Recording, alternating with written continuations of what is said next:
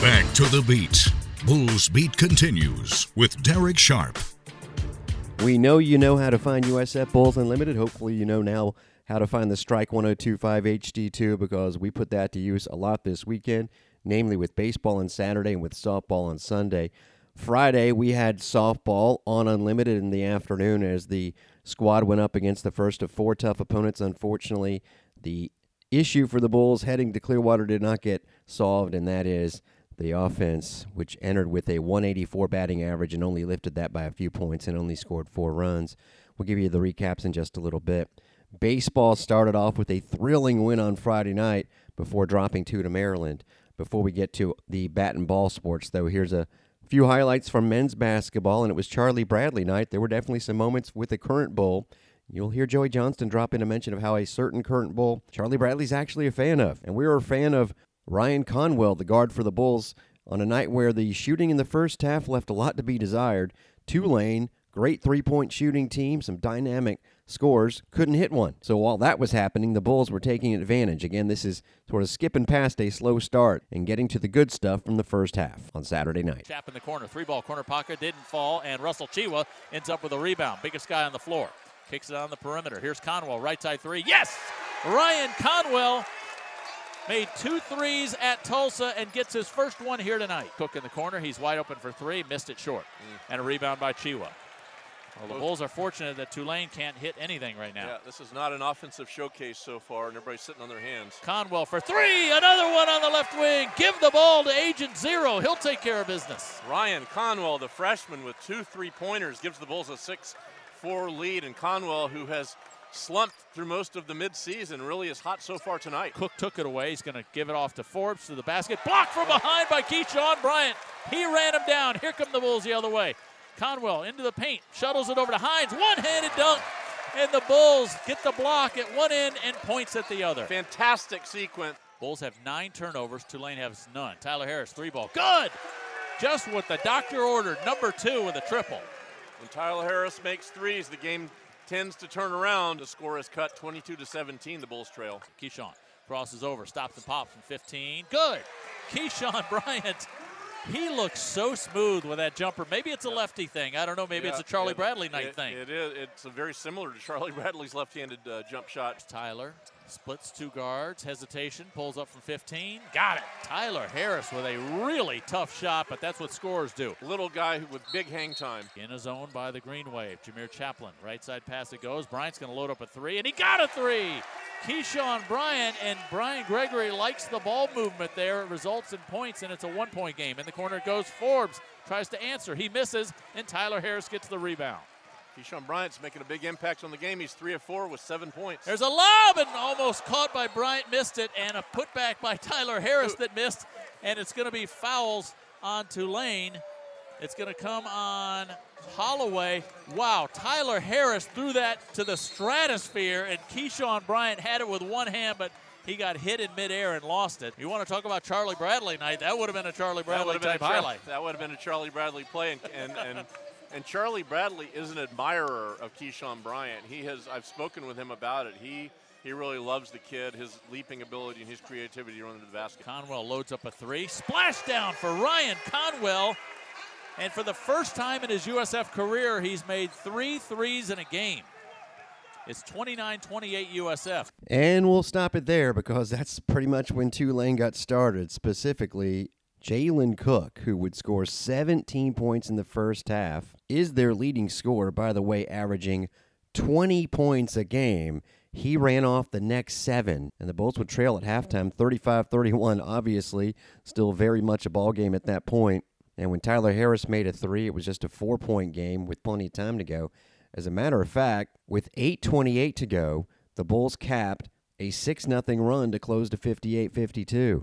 So it was a 6-point game with about 8 minutes left, but the Green Wave kind of got hot. They would start to make their threes, 4 of them in a lightning-fast 22-4 run that took barely 5.5 minutes. That's what they can do.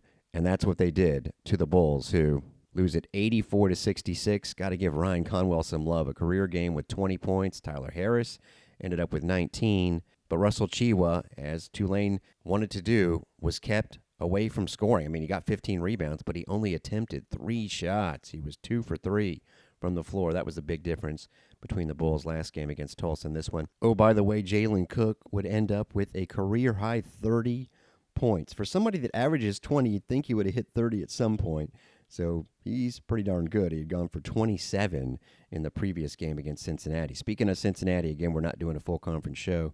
We're just going around the American quickly here and where the Bulls stand. The Cincinnati Bearcats win at UCF, so the Knights officially are out of contention for an at-large spot. Memphis gave Houston a battle on Sunday but lost 72-64, so the Cougars are basically wrapped up the top of the league, but Tulane is technically 2.5 games behind.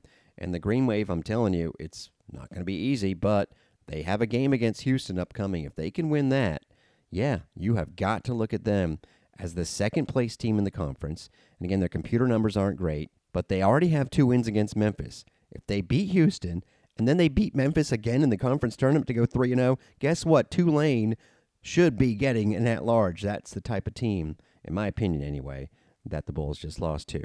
Next up for Brian Gregory and crew is a War on I-4 on Wednesday night. So you're going to want to win that game, obviously, but the Knights will be, well, licking their wounds a little bit after they lost to Cincinnati at home. They are 6-8 in the conference. Bulls are 4-10, which puts them a half game behind both SMU and East Carolina.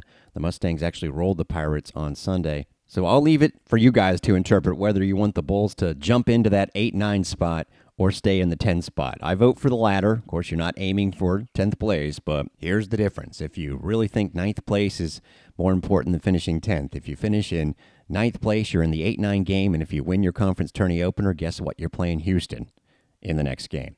If you finish in 10th, first of all, there's a good chance you're playing UCF for a War on I-4 to start the conference tournament.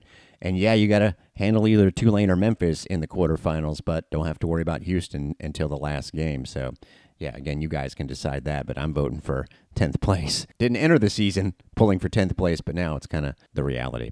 Hey, what a weekend at USF as far as baseball went. Yes, Maryland wins 2 out of 3, but the crowds were awesome. And the game Friday night could not have gotten off to a better start. In the top of the first, we almost had an immaculate inning. And then against the Maryland Ace, from nobody on, 2 outs, 2 strikes, 4 pitches, 4 hits. It was wild. I'm going to predict, anyway, that Hunter Mink throws a ball, but so far, 5 pitches, 5 strikes. And the crowd, and it is a great crowd, is cheering for another one, and he get it. A curveball and a beaut. Boy, Hunter Mink is bringing the goods right now. And make it 8 for 8. Took a little off on that one. And you always hope for a good beginning. But I'm guessing a strike's coming from Hunter Mink. And Nick LaRusso better be ready to swing at it. They set up outside. And it is going to be a 9-pitch inning. That's a ground ball out. It wasn't quite the immaculate 3 strikeouts, but it was as clean as you can get. They have shifted him over to the right. Drew Butcher's going to hit it that way, and it's going to get down for the first hit of the season. Looked like maybe it was headed to the corner, but Drew will cruise in and stay at first base with the single. Daniel Cantu lines that one the same way, just a little bit more on the ground, and it was no way that was going to get caught. Now Bobby Bozer, we know he's got the pop and the power, didn't he, for average in his first season. Oh, that one is drilled deep to left field, going back into Smarslak, and it's out of here!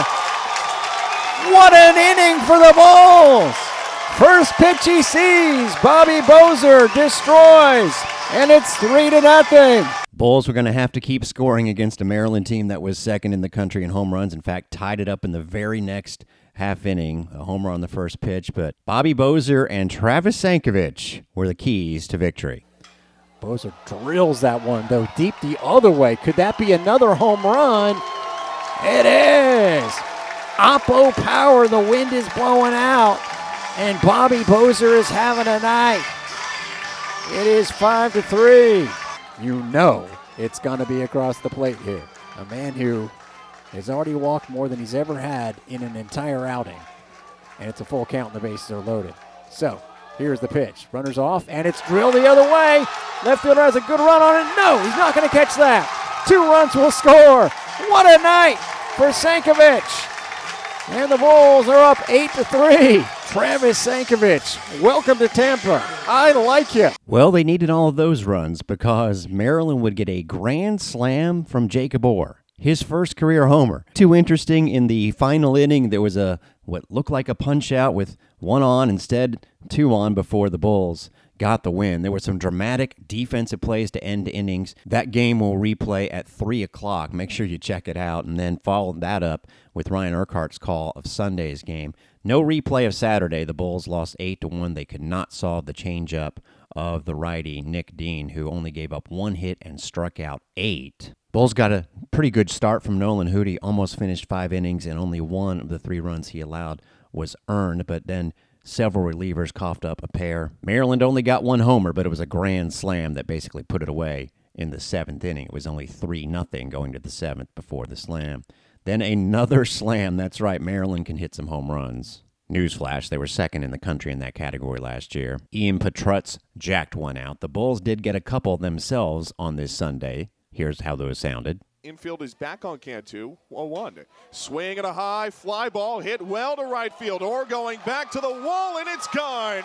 An equalizing solo shot by Daniel Cantu. The second pitch of the game evens it up at 1. First Daniel Dinger of 2023. Cantu rounds the bases. Brutcher swings, sends it in the air, deep to right field. There is no doubt about it.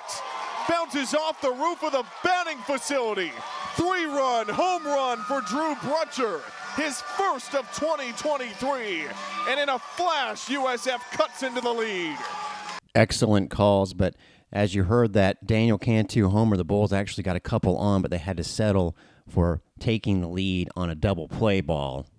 So even falling behind, Maryland had some momentum. They took the lead in the 3rd with the home run by their outstanding shortstop, Matt Shaw. Another homer in the 4th inning, another grand slam, as we mentioned, and the Bulls would fall behind and lose that one 9-5. 3 more hits for Sankovic. He went .583 this weekend. Bobby Bozer with the 2 homers on Friday, .444. Daniel Cantu was 3 for 5 Sunday. He's hitting .364. Their offense is going to be good. We'll see about the pitching. Austin Grouse got the start, couldn't get out of the 4th, gave up 4 runs, but that's a dynamite offensive team. But so is the one the Bulls are playing host to on Tuesday night. The Gators swept Charleston Southern. 2 run rule victories. That's right, 7-inning affairs. They outscored Charleston Southern 37-5. More on that on tomorrow's show. And we'll talk more about softball on Wednesday's show, previewing their doubleheader against FGCU. The issue is, and I know what people are going to think, they went winless this weekend. It's because they don't have Georgina Corrick anymore. Well, it certainly doesn't help that they don't have their all-time ace pitcher, but the offense is just not producing right now, hitting .187 as a team. They had some chances in the first game against Duke, which, by the way, only lost 1 of its 5 games in Clearwater, and lost that one 5-2. Well, 2 was the most runs they scored, falling to Texas A&M 5-1. Then Sunday against Virginia Tech's ace, Emma Lemley. She had struck out 17 the day before. They actually got 7 hits. Megan Sheehan went 3 for 3, but she K'd 15, and they lose 4-1, and then run ruled by Mississippi State. So the Bulls go 0-4. They're 2-7. There were only a couple undefeated teams at that event. One was UCLA, and the other was Oklahoma State. I'm going to guess is near the top of the rankings. They blew out 4 teams along with one 10-9 win. But the Bulls, I think, are going to be fine against a lot of the teams on their schedule, but against the better hitting teams, and a lot of those top squads have tougher pitchers to solve as well. You have to take advantage of the scoring opportunities when they are there, and the Bulls just left too many on base. Good example was Friday. Game was still scoreless against Duke. Could have taken the lead, runner at 3rd, and a ground ball to 2nd. Second baseman actually bobbled the ball, but the runner stayed put, and those situations have to be converted on. And hopefully they can start to do it Wednesday night against FGCU, again a doubleheader. The women's tennis team got rolled by SMU on Friday, but guess what? Mustangs have a pretty good women's tennis team. They took down previously 5-1 Arkansas on Sunday. The better chance for a win came on Sunday at North Texas, but the Bulls lose a very competitive match to the now 7-3 North Texas team, 4-2. That'll wrap up the Monday version of Bulls Beat. We may or may not do a show tomorrow, as it's been kind of a busy time, and again, no Around the American for you later on today, but we'll definitely be on the air tomorrow night for baseball against the Florida Gators. Either way, thanks for listening. I'm Derek Sharp.